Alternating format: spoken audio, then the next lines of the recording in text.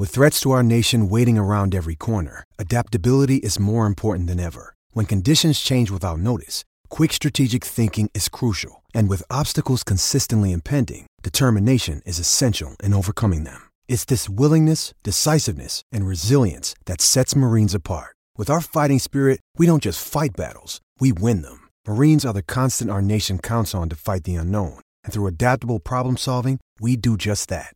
Learn more at marines.com. For sure. For sure. For sure. For sure. For sure. For sure. For sure. For sure. For sure. For sure. For sure. For sure. For sure. For sure. For sure. For sure. For sure.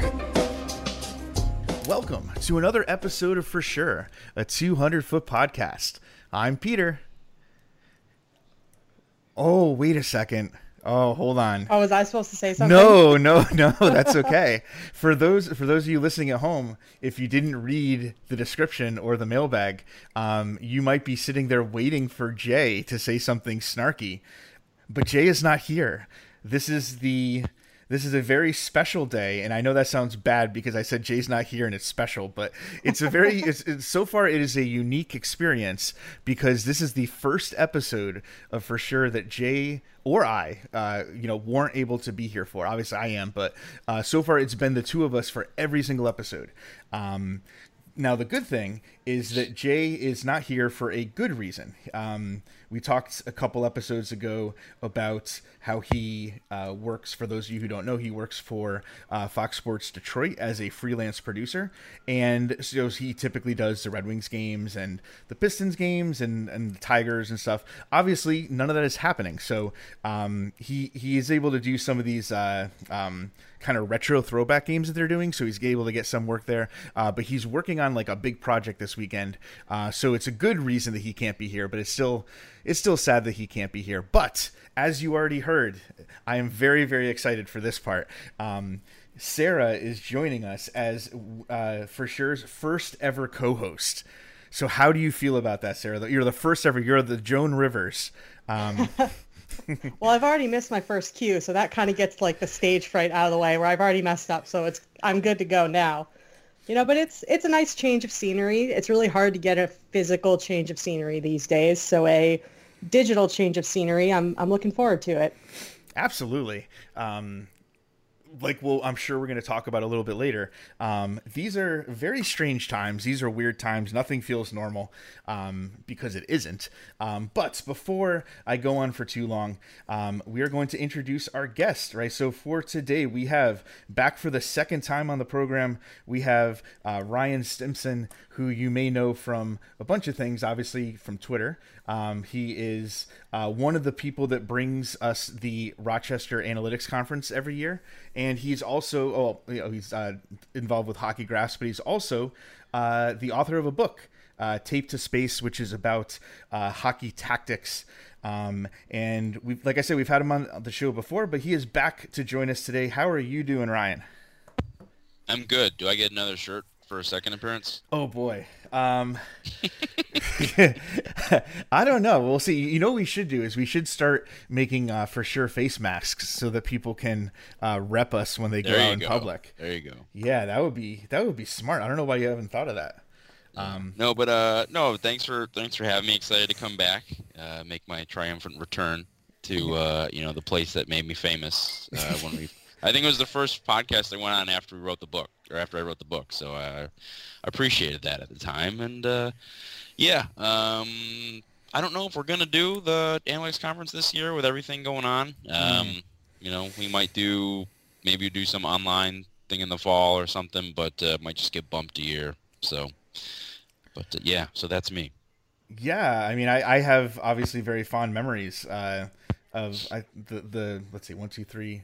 Three times so far, and I look forward to going back the next time that we have it in person. Although it would be cool to be able to do something in the fall as well. Yeah. So we were talking a little bit before we recorded because normally, Jay and I go through and we have like a list of a couple things to talk about. There's only a couple real like big things in the news in the NHL right now.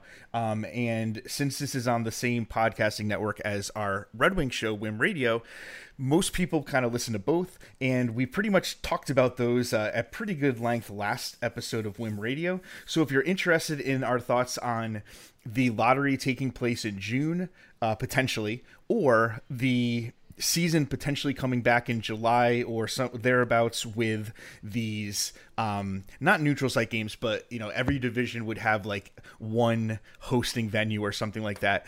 Check out the Wim Radio in this podcast feed. We talked about it a bunch, but actually there is a little bit of news. There is a rumor that I forgot about, a good old Bob McKenzie rumor. And I know definitely how Sarah and I are going to feel about this. So I will ask you, Ryan, about what your thoughts are. There is I guess I don't want to say a rumor because I guess it's a proposal, but it's certainly not the NHL saying, oh, this is going to happen. But there's talk of doing the lottery as a basically the bottom 5 picks would go into the lottery and only one winner, right? So rather than Detroit having the best odds of picking 4th, they could pick no lower than 2nd, right? And they'd obviously have a good chance at picking 1st. So as a non-Detroit fan, what do you think about that option or that possibility? Well, I think for Detroit fans, it's an improvement, right? Because now you're getting 1st or 2nd. So, I don't know. I don't know why they would, I guess, change it. Teams, they only had 10 games left, roughly. Yeah. For the most part, 10 or 12. So, the season's largely played out. There might be some jostling at the bottom, of course, but nothing's going to change too much. But hey, if you're a Detroit fan, I think you have to love it because now you're guaranteed one of those 2 players that everybody talks about. So, yeah. It's, again, with Detroit, you would pick no lower than 2nd, which is fantastic. Right. Yeah, especially, because, pretty much from, for our listeners, we had our big draft episode last time. And Lafreniere is pretty much the consensus number 1 right now, but there is definitely a possibility that Byfield he's almost a year younger, and he's a center as opposed to a wing. So it could be one of those cases where down the road, Byfield ends up being, as good or pretty close to it. He could even be better. So that would be fantastic to get one of those 2 players.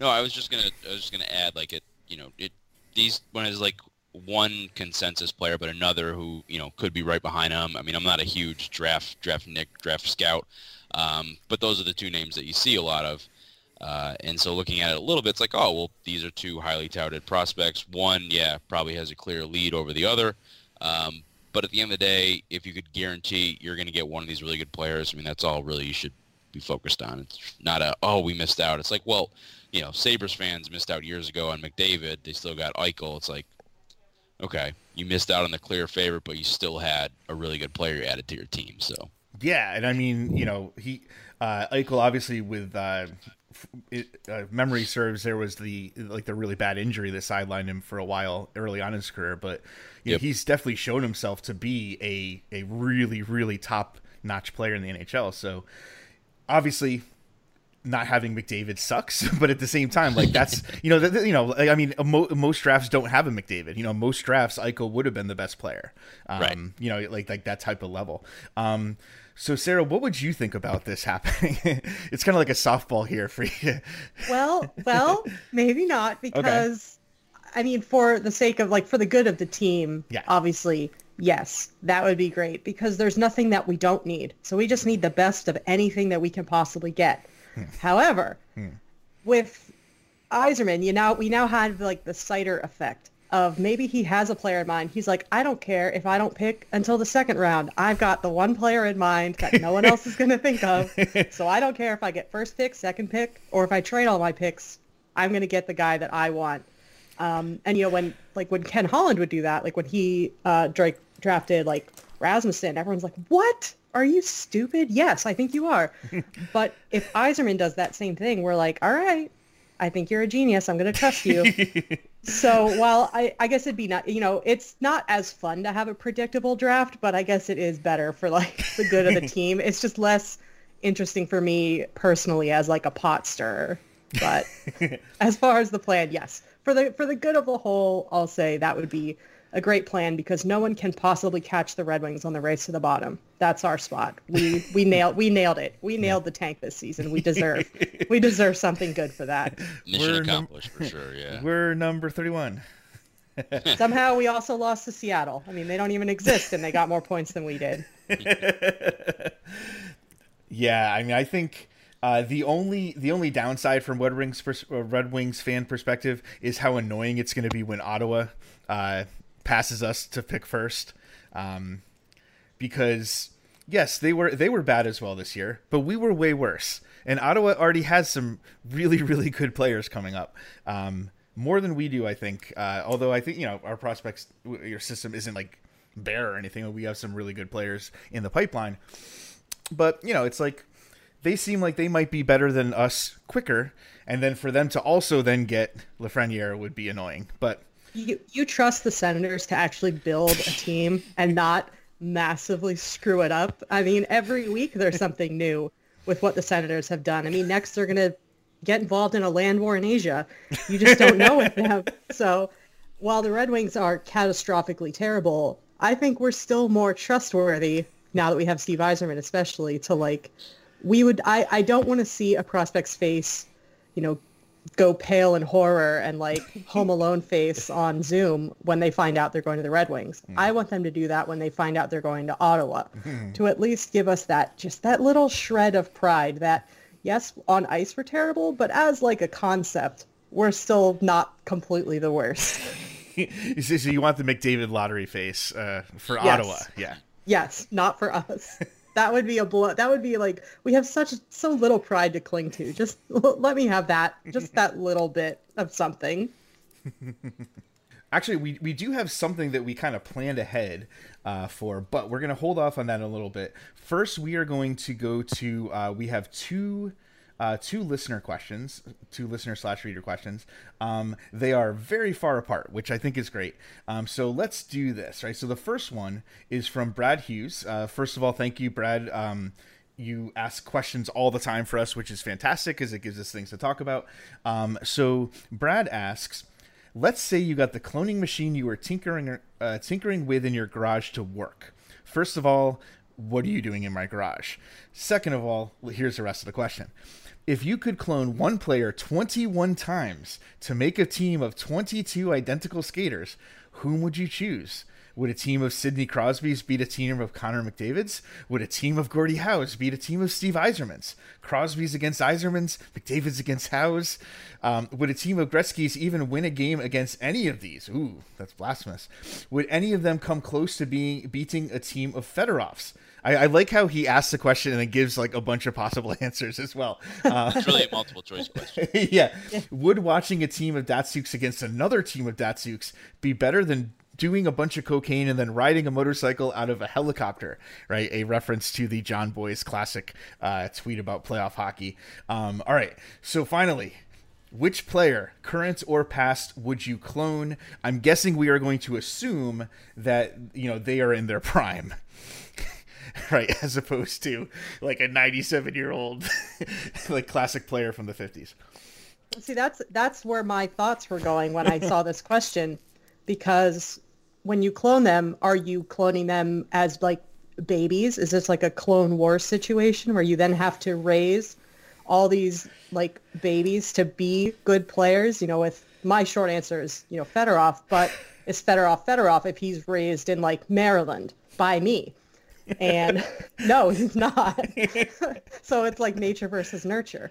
And then part two of that is, do they all have to be cloned at the same time? Could I have a team of like 22 to 32-year-old of the same player? So you have the invincibility and speed of youth combined with the wisdom of age.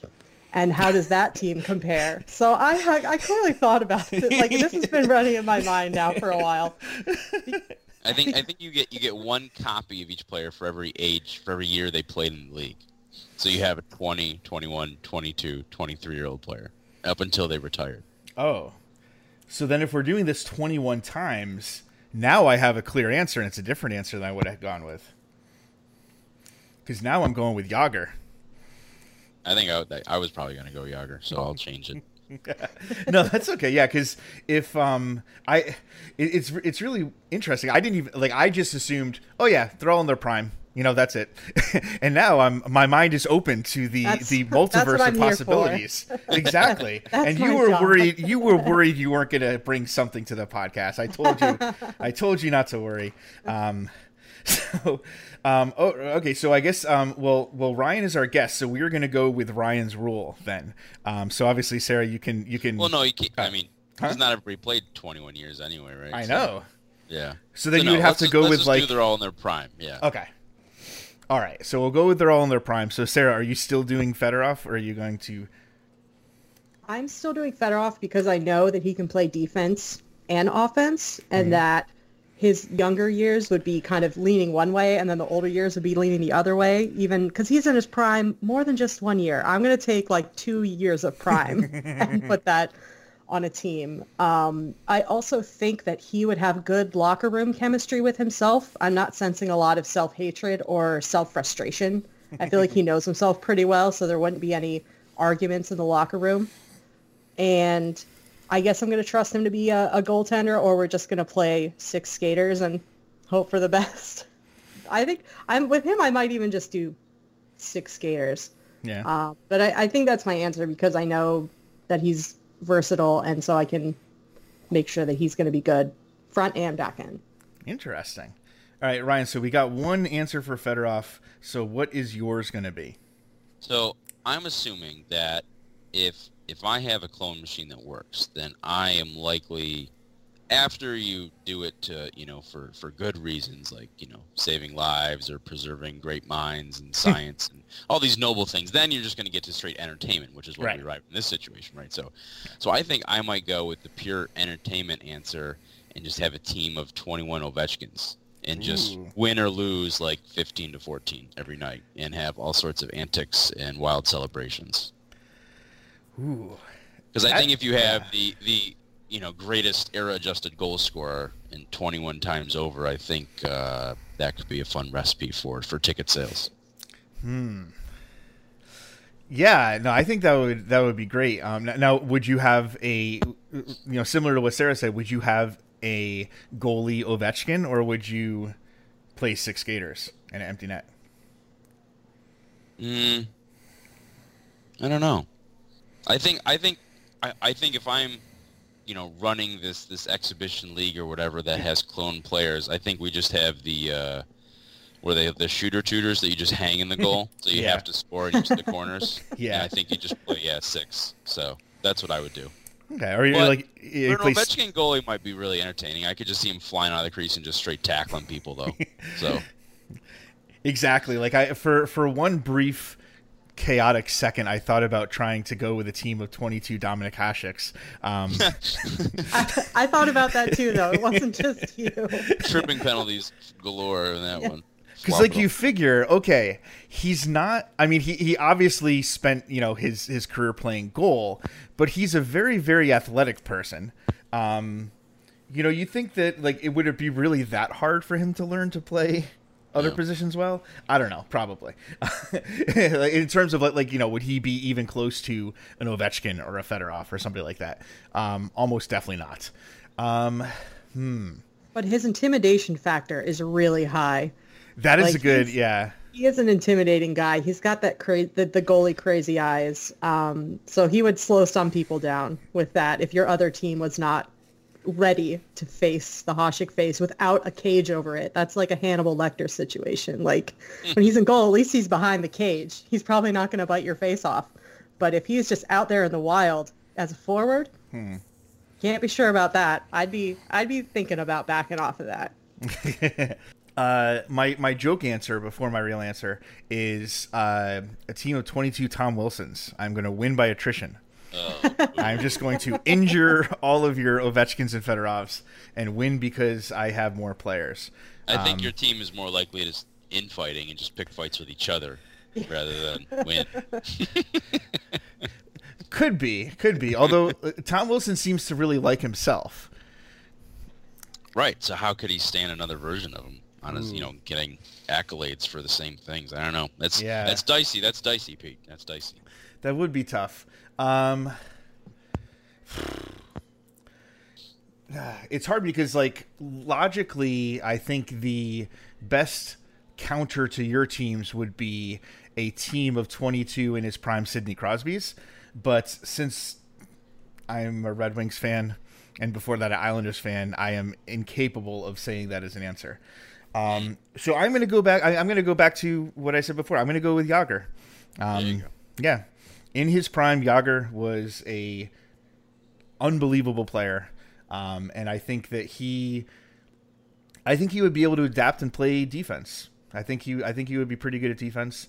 Maybe not as good as Fedorov, but I think it'd be good. I think this would be a great series. I wonder if this could be something that could be simulated on NHL 20 when they run out of, they're doing the month-long thing where the players play against each other. And I said this in our article that I thought that we would have had a much better chance if we had one of our players 8-year-old sons playing. We'd probably win. Probably. Yeah. They probably trash talk really well. Exactly, right? Yeah, no, I think that's a great question. So thank you, Brad, for sending that in. And please keep asking more good questions. We do have another question, but we're going to take a quick break because I don't know how long this is going to run today. And I want to make sure that we get our 2 mandated ad breaks in. So we'll be back in just a second.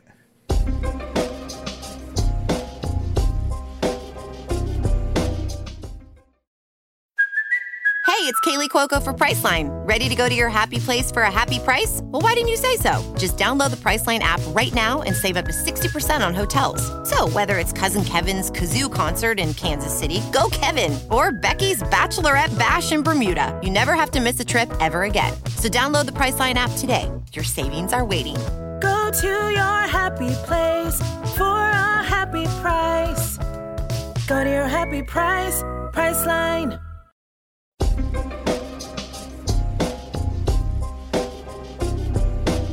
And we're back. So we have a second listener question. It is from WolG88. I'm not sure if that's a soft G or a hard G, but thank you for sending in your question. Since this is a pretty data-centered podcast, what is your methodology for removing useless statistics from your data? Do you go by feel or do you have a scientific/statistic method for elimination? So I thought this was an interesting question, and I'm not really sure how I want to answer it. So I'm going to go to our guests first, which is what I do whenever we have a tough question. So Ryan, what do you think about this? What's the way you approach this?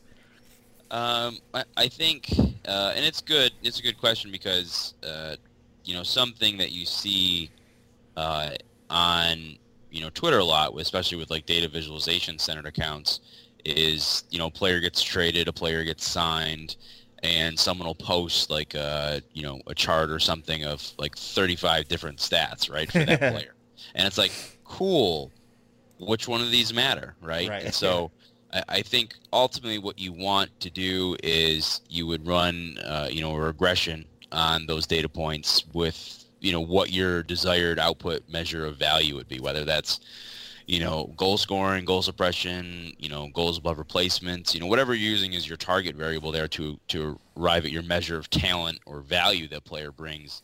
And what you'll quickly learn is that most of that stuff, doesn't matter or has very small impacts. And it's, you could post a chart with, 25 metrics and there's probably 3 or 4 in there that are really driving any kind of the main value. And so, usually just through regression analysis, you can figure out which ones, correlate to each other. So which ones are really kind of duplicates of the same thing. If they take a lot of shots, they're going to score a lot of goals. So if they take a lot of high danger chances, they're going to score a lot of goals. So right there, you have 3 things that are probably all measuring close to the same, right? So I would look at, how things correlate to each other, how they correlate to what your measure of value is. And if it has a small correlation or, one of these statistical measures that folks use is, what's called the p-value, the likelihood that something occurs due to random chance or not.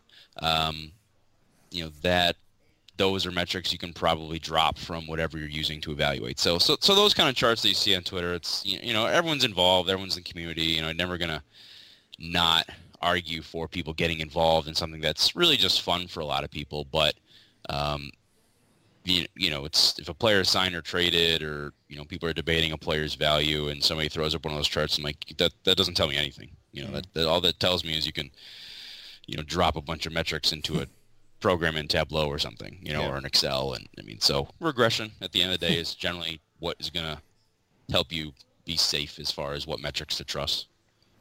Yeah, we always want to make sure that we are practicing safe statistics, right? We want to make sure we are protected from bad outcomes.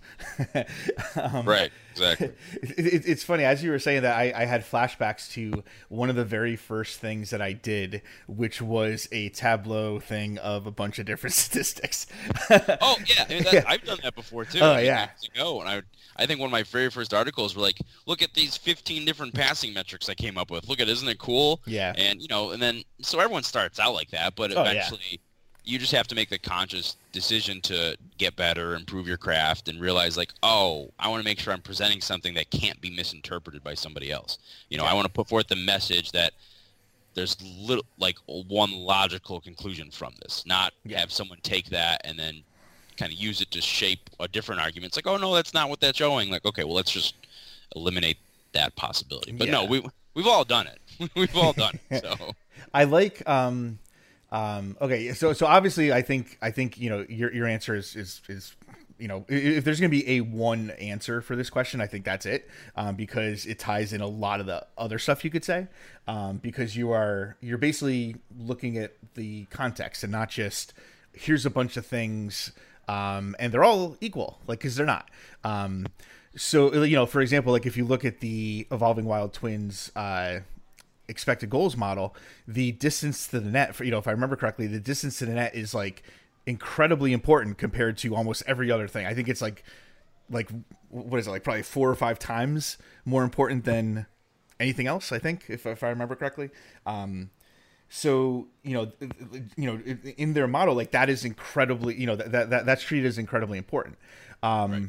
Yeah. So one thing I wrote down so that I don't just say exactly the same thing is, and this is an area I've kind of fallen into a trap even fairly recently, like this past season, because I just wasn't thinking about it. Objective metrics versus subjective metrics, and by that I mean things like giveaways, takeaways, right? Hits. I mean, obviously hits isn't going to be used too much for anything, but like if you're evaluating a defenseman and you're looking at his giveaways and takeaways, it's not to say that there can't be any value there, but that is being recorded by a person, as opposed to if a player takes a shot, they're not like, oh, well, I mean, I guess there could be some instances, but if a player has a puck on his stick and he shoots it towards the goal, that's going to be counted a shot. Whereas giveaways, takeaways are very subjective. One scorer might put it as one, and one person might not. Obviously, you always have home team bias, or I guess you don't always, right? But a lot of times you'll have home team bias. When you look at things like every year, they're like, oh, this guy has so many hits. It's like, well, look at how many hits he has per game at home as opposed to hits he has on the road. And sometimes there's a pretty big discrepancy and you're like, oh, well, maybe, there's some home team bias baked in there. So I think just like one kind of pitfall to avoid is to make sure that, even just in the start, you're looking at things that are not just, well, one person put it this way and one person didn't. It's not to say that there's zero value there, but sometimes I think that people can kind of overemphasize that, or kind of treat that as too much.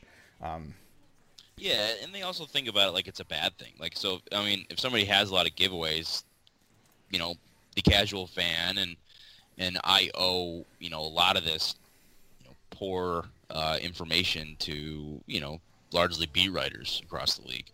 There are definitely some great beat writers, but I think most folks would agree that, like, as a whole, like the old time view of sports media, especially in hockey just seems to dwell on this, but just finding like the worst numbers, the worst metrics to try to like say players are bad. You know, if you look at giveaways, it's like, well, it just means they have the puck a lot, right? And good players tend to have the puck. And hockey is a game that is played on ice. You're on skates, and it's like a 3-inch rubber biscuit that you're chasing around with sticks, right? You're going to lose control of it a lot.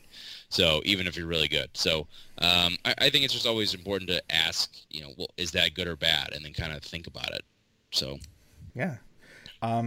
So Sarah, I know that you are not involved in like the creating of statistics or writing about statistics, but you are involved on Twitter as a consumer, right, of them. Like, you know, you're reading articles, you're seeing things. So I'll kind of maybe change this a little bit. So like when you are looking for things like this, what are some things that you look for, or what are some things where you're like, maybe this isn't, maybe I shouldn't give a lot of credence to this thing. Well, one thing I know is that I will never look at plus minus, because as Ryan was talking, all I was thinking about is Andreas Athanasiou and certain beat writer or beat writers who were constantly just dumping all over him about how bad. Because it's like, yeah, it's bad, but so is the entire team. So who cares? But as far as, I mean, some of it really for me is like subjective. It's not do I like the person, but it's like, do I trust the person who is explaining this data to me? Because I'm not going to really be able to look at anything and be like, yes, I understand this. I'll be like, oh, blue is good and orange is bad. Got it. So I need people to explain it to me. And I like, it's sad because I like studied math and science. I should know how to do this, but I don't. I know about the sun and how the sun works, but not like how hockey works. So then somebody just need to translate it to, you know, optimal distance from the sun for life. Like that's the sweet spot for player value. Yeah. And then you just need to translate all player value as like too far away. It's like, oh, well, you can't have hospital life there, so that player must be bad. Like you just change who has the most gravity, who is attracting the puck to them by having the highest gravitational pull. Oh my God. Phil Kessel. So there's a project that, since there's no hockey going on, somebody can jump in, one of your listeners can jump in and say, oh, I'll do that. And then we can have a fun new tool to play with this summer. Oh my God, that sounds amazing. Help me out with that. I'll come up with ideas for extra fancy stats, and then someone else can go do them. But I mean, the one thing I like to see, even though I am not a very good consumer of stats, is how many people really seem to enjoy making it, talking about it, and just being really interested in it. You know, everybody has their own lane. My lane is more in the creative arts of memes, but you know, it's just been really nice to see over the past few years the real uptick in people, whether they're good stats or bad stats, just being enthusiastic and passionate about it. You know, anything that gets people interested and keeps them interested, I'll take that. Yeah, for sure. Yeah, and the other thing I was thinking of, and is some, you know, as a moderator for our website, I have to one of my jobs is to read every single comment, and I'm the type of person who Lucky I would like to. Yeah, I mean, I'm the type of person who, and I don't mean this as like an insult to any specific commenter. It's like I usually prefer not to read comments on articles, just in general, in my daily life. But you know, that's part of my job. And I will say, as a community, we have a much better commentariat than many other sites do. And I think a lot of that is because of the moderation. You know, we're not going to let somebody come in and just start being a jackass. Like they're going to get warned or banned if they, you know, go too far. But like, I can't tell you how many times I see somebody like, I know it's a small sample size, but it's like, no, just stop right there. Like, stop. like you're so close. Like you almost have it, you know? And like, there seems to be this idea that as long as I mention that it's a small sample size, then that's okay. And there are, I'm not going to say that's a hard and fast rule. Like there are some instances where you can get some type of value from that. But sometimes I think it's just almost like, I know that I know I'm supposed to say this, but I'm going to still try to use this as if it has like a lot of meaning. And I know that's something that I'm like, no, please come back. You can do it.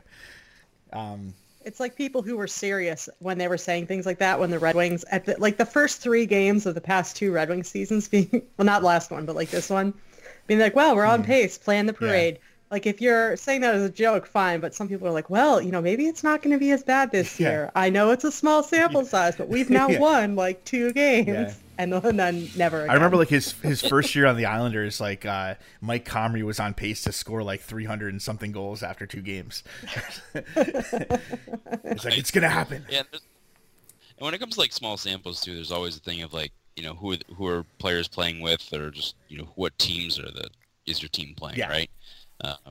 So like players that have they had a great, November, they had a great start to the month or something. And then you look at the schedule, it's like, oh, well, they played, they went through the Northeast and they played Buffalo and Ottawa and New Jersey. It's like, sure, of course they had a good, start to the month or something, It was really nice of you not to say Detroit, even though we were all thinking it.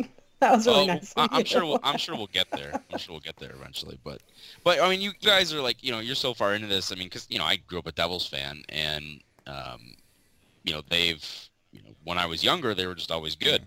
And then like the lockout happened, and they were still okay. Like back in 06, they were okay for a few years after that, and then it was kind of bad for a while. And then they had the one run in 2012, and then really kind of since then, it's just been woof. So I get it. But once you, I think, come to grips to that, it's like, oh, my team's bad right now, but there could be something better. It's like, okay, we'll kind of embrace it.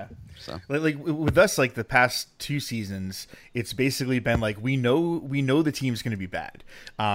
This last season was harder because they were like historically bad. They were like comically bad. Yeah. And like, kind of what we would always say in the beginning of the season is like, we know we're not going to win a lot. We know we're probably going to be like a bottom 3 team, but we just want to see like exciting hockey. We want to see the young guys, take steps forward. We want to see like some building blocks for the future, and that's okay. And then this last season, it was hard because there were nights where you're just like, if I didn't have to watch this game, I would not even turn it on because I know it's going to be horrible, And yeah, this last season was really hard. So hopefully, I mean, next year we're going to be bad again, most likely. But hopefully we won't be this bad, because I don't know if the fan base can take another year like this. Another one would be tough. It's really hard. Okay, so we are going to take one more break, and when we come back, we have a hopefully fun exercise makes it sound horrible. Hopefully like a fun game that we did that will combine hockey with something that all 3 of us love that you won't be able to guess, but try to guess, and we'll see if you're right, but you're not going to be right.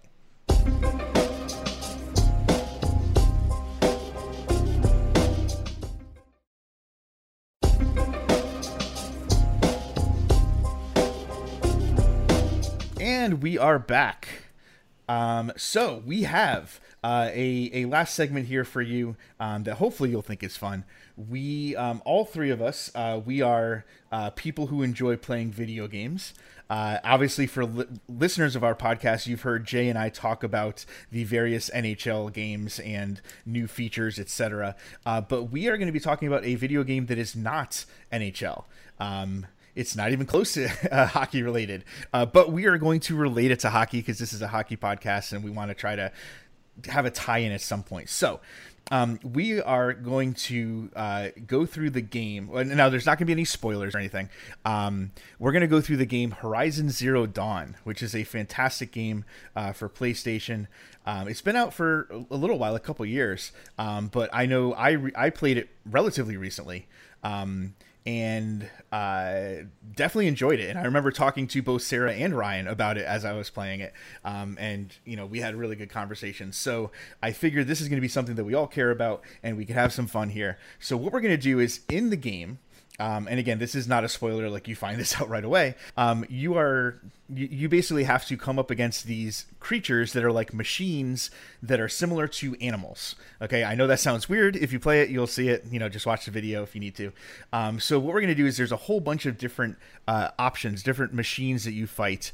And what we did is we went through and we linked some of them to NHL teams. All right, so let's see. So, Sarah, you want to kick it off with one of the machines. Who did you link it to? And then if we had the same thing, because like we don't have all of them, but if we had the same thing, we'll do it. If not, we'll move on to another one. So what do you want to start us off with? I would like to start off with Glint Hawks because they are my least favorite. For anyone who hasn't played the game, they're these birds that shoot ice at you, and they screech and they try to tackle you, and they are just really annoying, and they eat garbage. So my team of... Before you say it, if we have the same one, I'm going to scream because I'm going to be so excited. Okay. So I had a couple, but the one I think the main one is Toronto. Yes! Is it because they eat garbage? Because they recycle garbage, so like they take garbage from other machines or teams and turn it into something worse. And they're really annoying. So that was my my scientific reasoning. So in piggybacking off of that, so I had Glint Hawks in I basically wrote like they think they're good, but they're really just annoying because in the game there's one other bird, which is the storm bird, which is like undeniably good and tough to kill. And so I put that as Boston because Boston's always really good, and Toronto, they think they're good, but they really just never quite as good as that. So like the lesser version of that. So that's how I kind of equated those. And I'm very excited that someone else also thought Toronto and Glint Hawks was a perfect match because it is. Yeah. Wait, Ryan, did you say Frost? No, you said a different one than I was thinking. For what? So you said you had the Glint Hawks and Stormbirds, right? Yeah, I had Stormbirds for Boston. Okay. Are you about to say Frostclaw for Boston? Because that's what I said. Well, here, let me just do that one. Yeah. Then. I have Frostclaws, which is a DLC machine. And I wrote, you hate to admit how hard to defeat they are, and then you see them in action, and you're like, oh, yeah, shit. That's good. Because it's like, I think even though I know Boston's really good, and they have, obviously the one amazing line, but then they have, a really good team other than that, I for some reason, I never really put them up in like, oh, yeah, they're like the top team in the league or like the top 2 or 3. And I don't know why. I should, right? When I think about it, I do. But like for some reason, I never think like that. So Sarah, was your reasoning the same or similar? Or? It was similar, but it was also because they kind of look like a bear. No, that's true. Yeah. They're, it's like they're good on the ice. They're good at ice things. And it's really satisfying when you beat one. Yes. It just feels really good when you take them down. Yeah. So that was my reasoning, is they look like a bear, and it's fun when you defeat one. Well, I will do one. Like 15 minutes later. Yeah. I will do one next because I had a different machine for Toronto. I do love your reasoning. I think it makes a lot of sense. So I did Toronto as a stalker because at first it seems like they're going to tear you up. But then when you realize that they have no defense and a suspect goalie, they're not really that hard to beat. So did any of you have a different team for a stalker? I couldn't decide between two. I put Minnesota and Arizona. Okay. And I couldn't really decide, and my explanation was that you rarely see or hear from them. Oh, that's a good one. Yeah, I love it. Except for when they're, committing all sorts of like illegal actions at scouting combines and stuff. Oh my God, they actually do a type of brain scan on you, don't they? Yeah, they do. That's right. So. Oh my God, that's amazing. All right, Sarah, what's another one you got? Let's see. I picked the Sawtooth, which is one you run into fairly early in the game as an example of something that's big and hard to defeat. And then as you go through the game, you find they're extremely predictable and very susceptible to being lit on fire and exploding. So I said they were the Blackhawks because the Blackhawks think that they're hot shit, and then they actually explode into a pile of hot shit and are not as hard to defeat as you think they are. A couple of years ago in the beginning of a game, yeah, they're kind of tough, but now they're not so tough. That was my reasoning. So this is 2 for 2 now that Sarah's stolen. Because I guess I should not exact. Like the line of thinking was exactly the same as that. Yeah, you come across them early, and it's like, oh shit, this thing's gonna be tough. I'm gonna always struggle with this thing. But then eventually, yeah, later on, you're like, oh, you're just kind of messing with it. You can kind of beat him at will. And I went the Sharks because for forever they've been so good. But now it's like, oh, well, they're not so good anymore. So it's like the Sawtooths, like early on, it's like, yeah, they're tough. And then, it's like they're not really that difficult to face. And the Sharks have always been good. But, oh, they're not really that good anymore. So pretty similar reasoning. I just went a different team there. But, get out of my head, Sarah. Okay.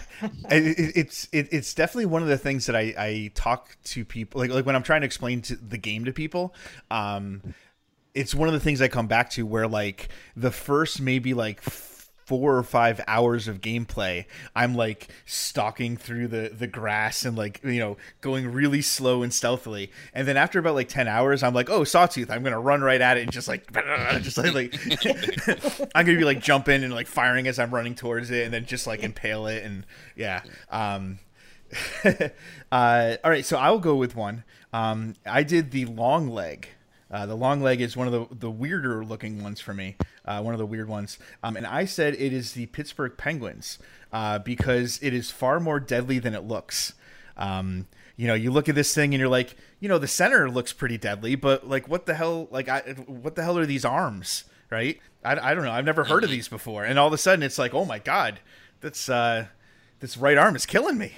Right? So yeah, I'm going to put the Penguins for the long legs. Okay, that's not what I had, but it was somewhat similar line of thinking. As far as they're more dangerous than they should be. So I put the Hurricanes. And part of that is because the long legs, they're like these kind of chicken things, and they screech at you. They're like, completely accurate representation. Yeah, don't look it up. It sounds just like that. So they like scream at you, and they always find you. And that's how I feel about the Hurricanes. Like, if I'm on Twitter, I can't get away from them. And if I'm like watching any game at all, there's going to somehow be some headline about them. So, but they're not terrible at hockey. Yeah. So that was my reasoning. They're loud, they find you, and they are better than they have any right to be. Long leg is one I didn't have one for, but I like both of those. Those are good. Cool. All right. So what is one that you did have? All right. So I had the Corruptor. As the Flyers, because I thought, like in the game, the Corruptors are one that go and they spread this corruption to manipulate other machines, and I kind of thought of it as like, well, what's a team who the fandom for that team is going to lead to personal and moral corruption, and that's probably the Flyers. Yeah, you could also link that to Toronto if you're doing Twitter. Oh, for sure, yeah. Sarah, what's one that you got, either if you had that or if you have a different one?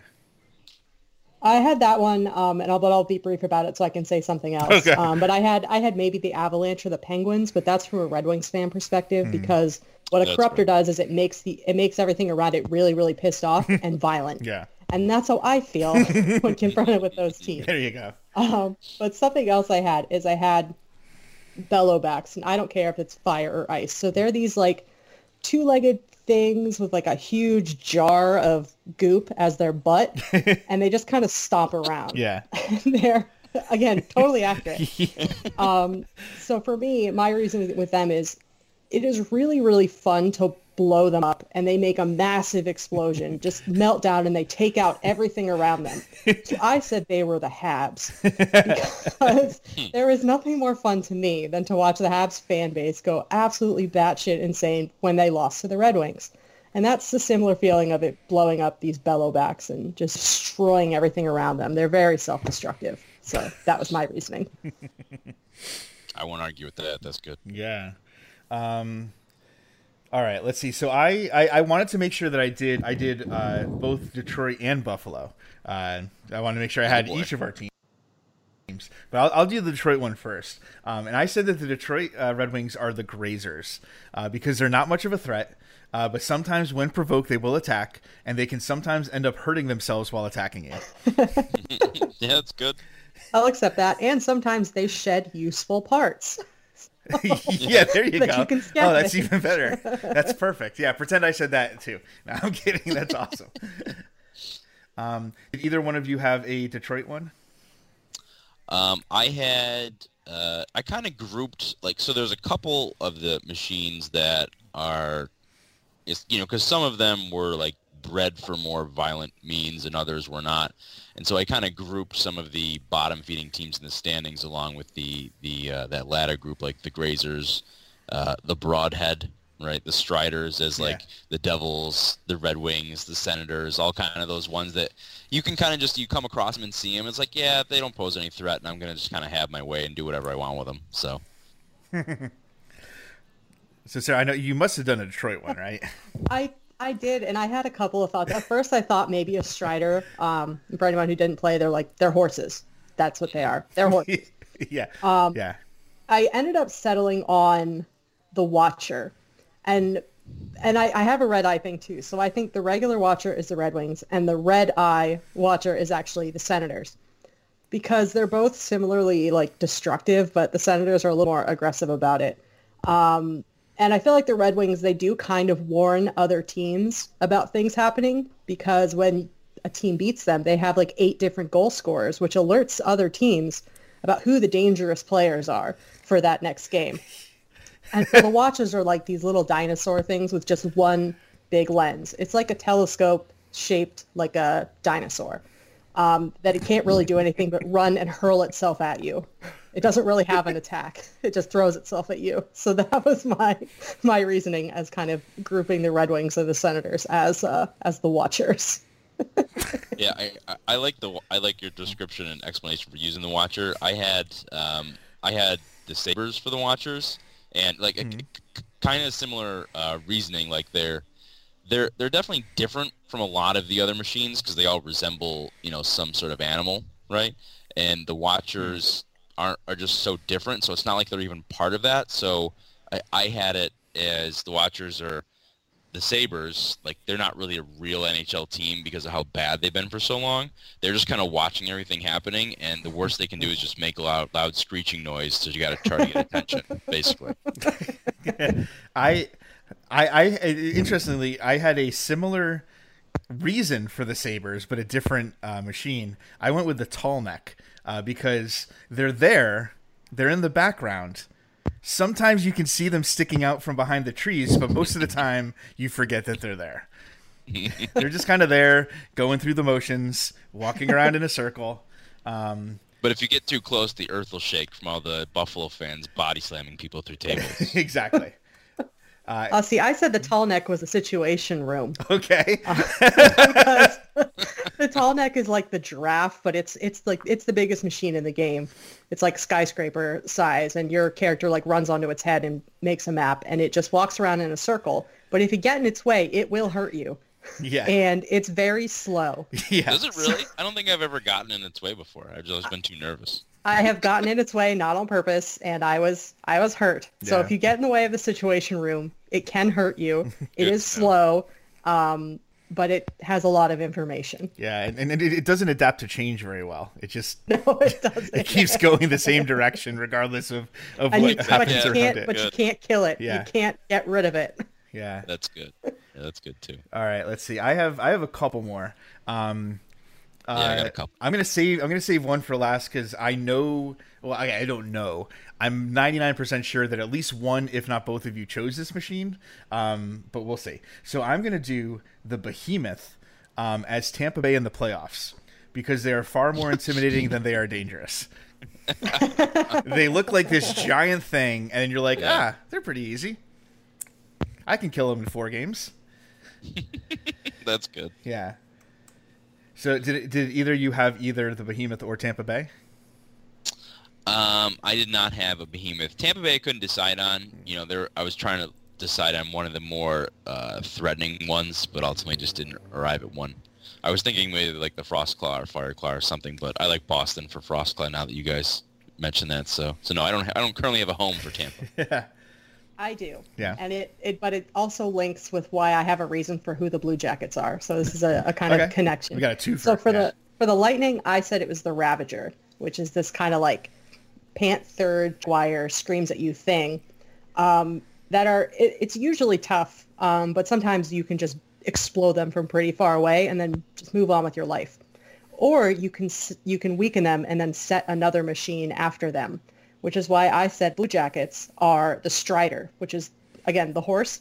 because it is really, really funny if you set a horse on another machine and it wins, because the horses are so weak and stupid. But you can just send them out there and take down something way bigger and more dangerous, and it is hilarious every time. So that was my two-part thing. Nice. Let's see. I had so I picked the Rock Breaker, was like this thing that like tunnels underground and then jumps up, comes up and attacks you that way. And I was the first time I came across this thing, I thought like the game glitched. I had no idea what happened. Like I was, walking through like that desert area, and then all of a sudden like there's this loud noise and like all this dirt flying on my screen, and I was basically dead. And I was like, what the hell was that? Oh yeah. So I put the Rock Breaker as Vegas because they kind of come out of nowhere and they're really good and deadly, and you're like, what the hell is this? So I definitely like that. I can't do better for that. I don't think that's a good one. Yeah, I can't either. I'll totally take that one. Yeah, because if I remember, I forget if this is the first time you see them, but I remember there's a part where you're there and you see like these two snap maws in the distance, and then on the hill, all of a sudden like these rock breakers come after you. I can't remember if it's that, like if that's the first time you see them. I think one time is in that it's like a side quest. It's like the giant pit, like the quarry. Yeah, that's what I was thinking of. And they're hard to beat because they have like 18 different parts that are all dangerous, but they should and it shouldn't all work together. Like it seems like it's just this like Mr. Potato Head of weapons. But it's really hard to beat, but it shouldn't work. But it's like this land seal that like leaps out like a dolphin or a whale or something, like a land whale. Your descriptions on this game are so on point. I know. Okay, so I have one left, so I'm gonna save it. So if you guys want to unload yours and save one, yeah, I got a couple more. Sarah, you got a couple? Yeah, I got a couple. All right, why don't you go first, and then I'll go. Okay. Now I was like, I have a couple, and I forget where it was. So I picked the Deathbringer, which is like not an animal shape. It looks like, I don't know, a spider with a rectangle on it that shoots missiles. So I pretty much said that's just Alexander Ovechkin. It doesn't move necessarily that fast. And it can be defeated if you just target this very one specific place, like the circle, if you just put someone there and block him. Yeah. But it will blow everything up. So it's the Caps, but really for me, that one was Alexander Ovechkin. So I had Deathbringer too, but I just went a different direction from it because, like, throughout the game, you're discovering, I'm not going to give anything away, but you're just basically discovering pieces of information of what led to the world being the way it is. And the Deathbringer was one machine that, I guess they, like, as you learn about things, they were like this giant, machine of death, and like, oh, well, really, really tough, and you don't want to mess with them. And then, like, when you come across them in the game, like, I just didn't think they were that dangerous. And so I kind of thought of it as like, well, this team that maybe thinks they're a bigger deal, has a bigger reputation, but doesn't really own it now. So I put Edmonton because, they used to be a big deal. But now, the only death they bring is really to their fans. So yeah, I like it. Okay, it's interesting how we like interpret some of these differently. Yeah. Just go with it differently. Yeah. Okay, I have two more, so I'll do one and toss it back to Ryan. Okay. So we talked about the Frost Claw, which is like the bear, but I had one for the Fire Claw, which, as anyone can imagine, is like the fire bear. And the only reason I said it was the Flyers is because it's like gritty. If there was like a machine that was gritty, it would be the Fire Claw because it's big, it's round, it's crazy, and it likes to attack people out of nowhere. So that was my pick just for that. When you called it the Fire Bear, I could not help but think of like the Care Bear. Yeah. Gritty is the most violent Care Bear. like a little flame coming out of its belly. I like that. That's good. All right, so I had I think like one or two more here. So I had the Scrapper. It's kind of like the Glenhawk. It's like a machine that just kind of scavenges other dead machines for parts. And so I thought if a Scrapper was an NHL team, it would really kind of only pick up like bottom six players, maybe the ones it's familiar with. So I basically went with whatever team Lou Lamoriello is managing. He will only like sign or trade for like gritty depth guys, and most of the time they're players that he's managed before because he doesn't ever learn anything new. So I guess the Islanders by default then are the scrap.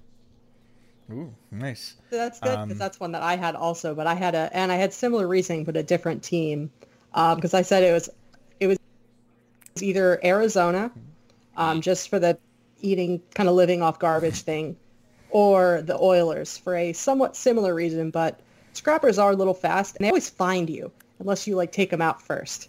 So I decided to give the Oilers a little credit for their speed, but also acknowledge that they do kind of pick up a little bit of garbage.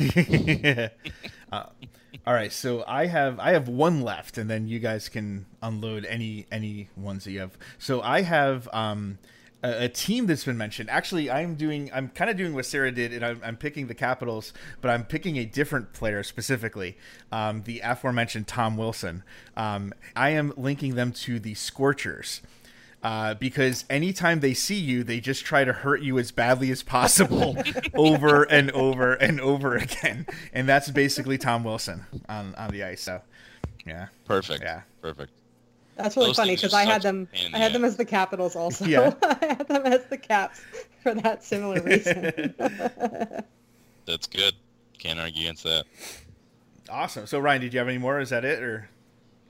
So I had the shell walkers. These are these crab-looking things that just pick up materials and just can't ever decide what to do with them, and so you walk around with them basically.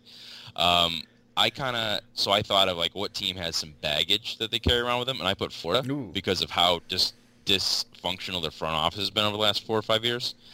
So they're the ones that are always carrying around a bunch of baggage. Makes sense, yeah. I like it. Sarah, you have any more, or is that it? I think that was it. I was trying to think of something for the Satmaw. Yeah. That's like a alligator or crocodile, whichever one lives in the water. I don't remember. Sure. Alligator.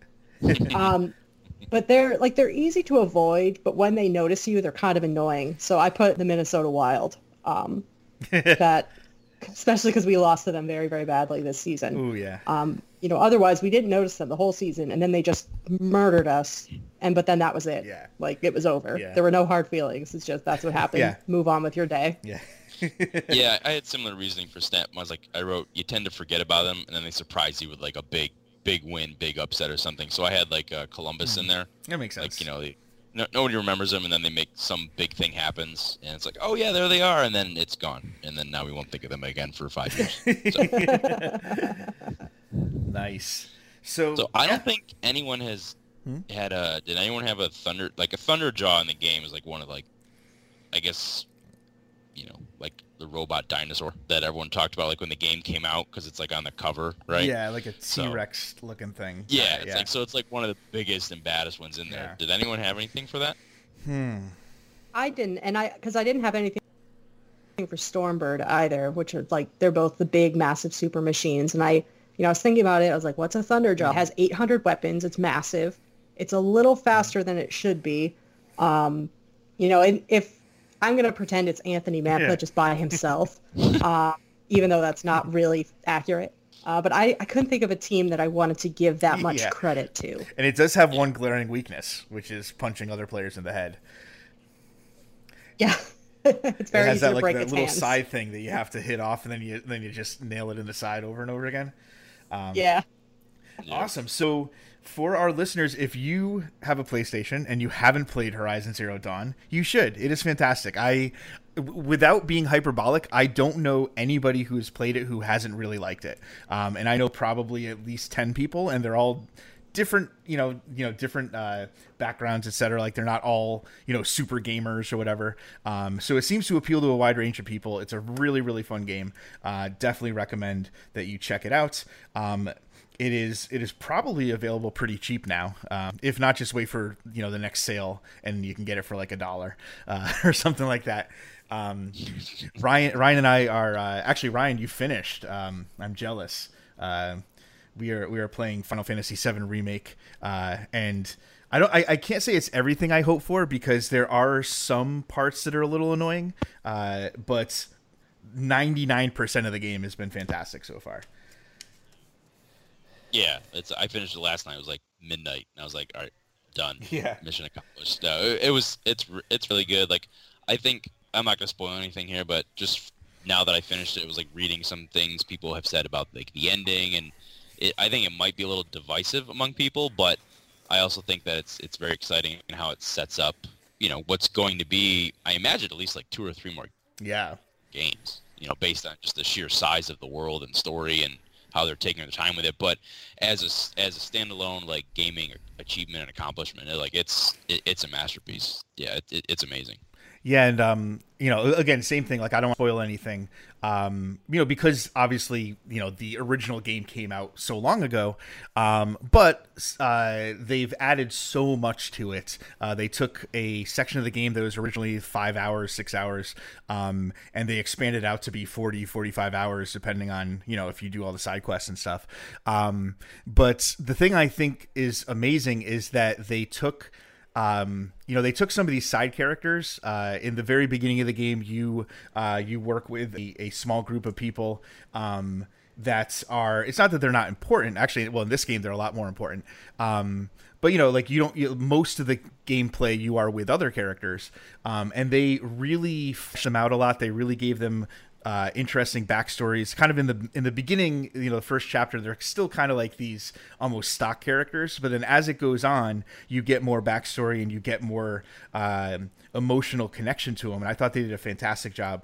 And the other thing that we had talked about, Ryan and I had talked about while we were playing, is that the voice actors are just phenomenal. Especially for the characters of Tifa and Aerith. I'm sorry, it used to be Aerith in the US version. The women that they hired for that just do a fantastic job. The writing is a lot better than the original. They give them a lot more, but like the actresses really sell the emotion of it, and make it so you can connect to the characters a lot more, I think. So yeah, that's definitely a really phenomenal game if you like that stuff. We're going to wrap up there. So thank you so much for listening. Well, obviously, before I wrap up, Ryan, thank you so much for joining us. Sure. Yeah. Happy to come aboard and, equate NHL teams to machine dinosaurs that I kill in my spare time. So exactly. I mean, it's actually funny. Like my, cause the game, it's not like, graphic in any way, so it's like be playing or whatever, and my 5-year-old daughter will come up to me and she'll just sit and watch. She's like, oh yeah, you're going after the dinosaur robots again, huh? Yeah. Okay, good job, Dad, good job. Yeah. So now she says, what did she say the other day? She calls it like, oh yep, those dinosaurs aren't getting their candy now, or something like that. Like that's her 5-year-old translation of, yeah, I'm gonna go murder some machines. Yeah, it's definitely different than another game that we both played recently, God of War. It's a little different. Just a little bit.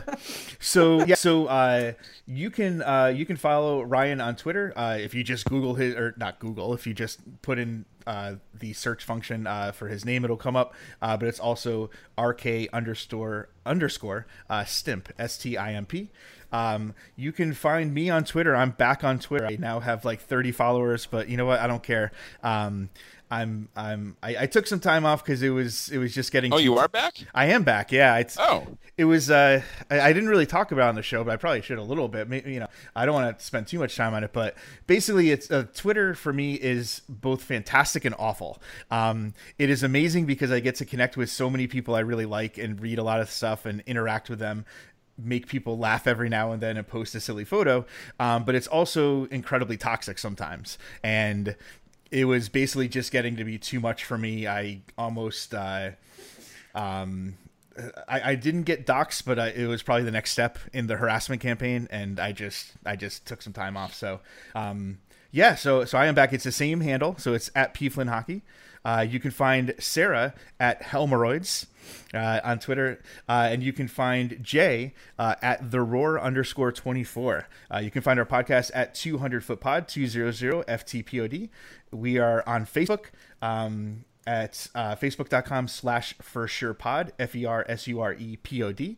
And lastly, if you want to get some For Sure merchandise, like the t-shirt that Ryan had mentioned at the beginning of the podcast, you can do that if you go to tinyurl.com/forshirt, FERSHIRT. You can get our classic For sure t-shirts, but we also have a lot of other stuff that you can get. I need to get a replacement pillow because my new dog Eddie has decided to tear it up, and it is a fantastic shirt.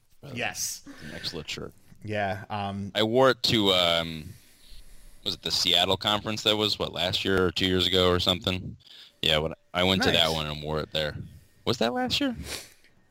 I think so. I wasn't able to go to that. Yeah, it was last year. Yeah, I wore it my night up there, so it was repping the West Coast podcast. So for you, nice, awesome, yeah. I should have tried to get some money in the budget to print out some and bring it to Columbus. Maybe raffle them off, but maybe next time. That's okay. So. Thank you so much for listening. Hopefully next time Jay will be back. But Sarah obviously did a fantastic job filling in, as I knew she would. So thank you so much for listening, and we'll see you next time.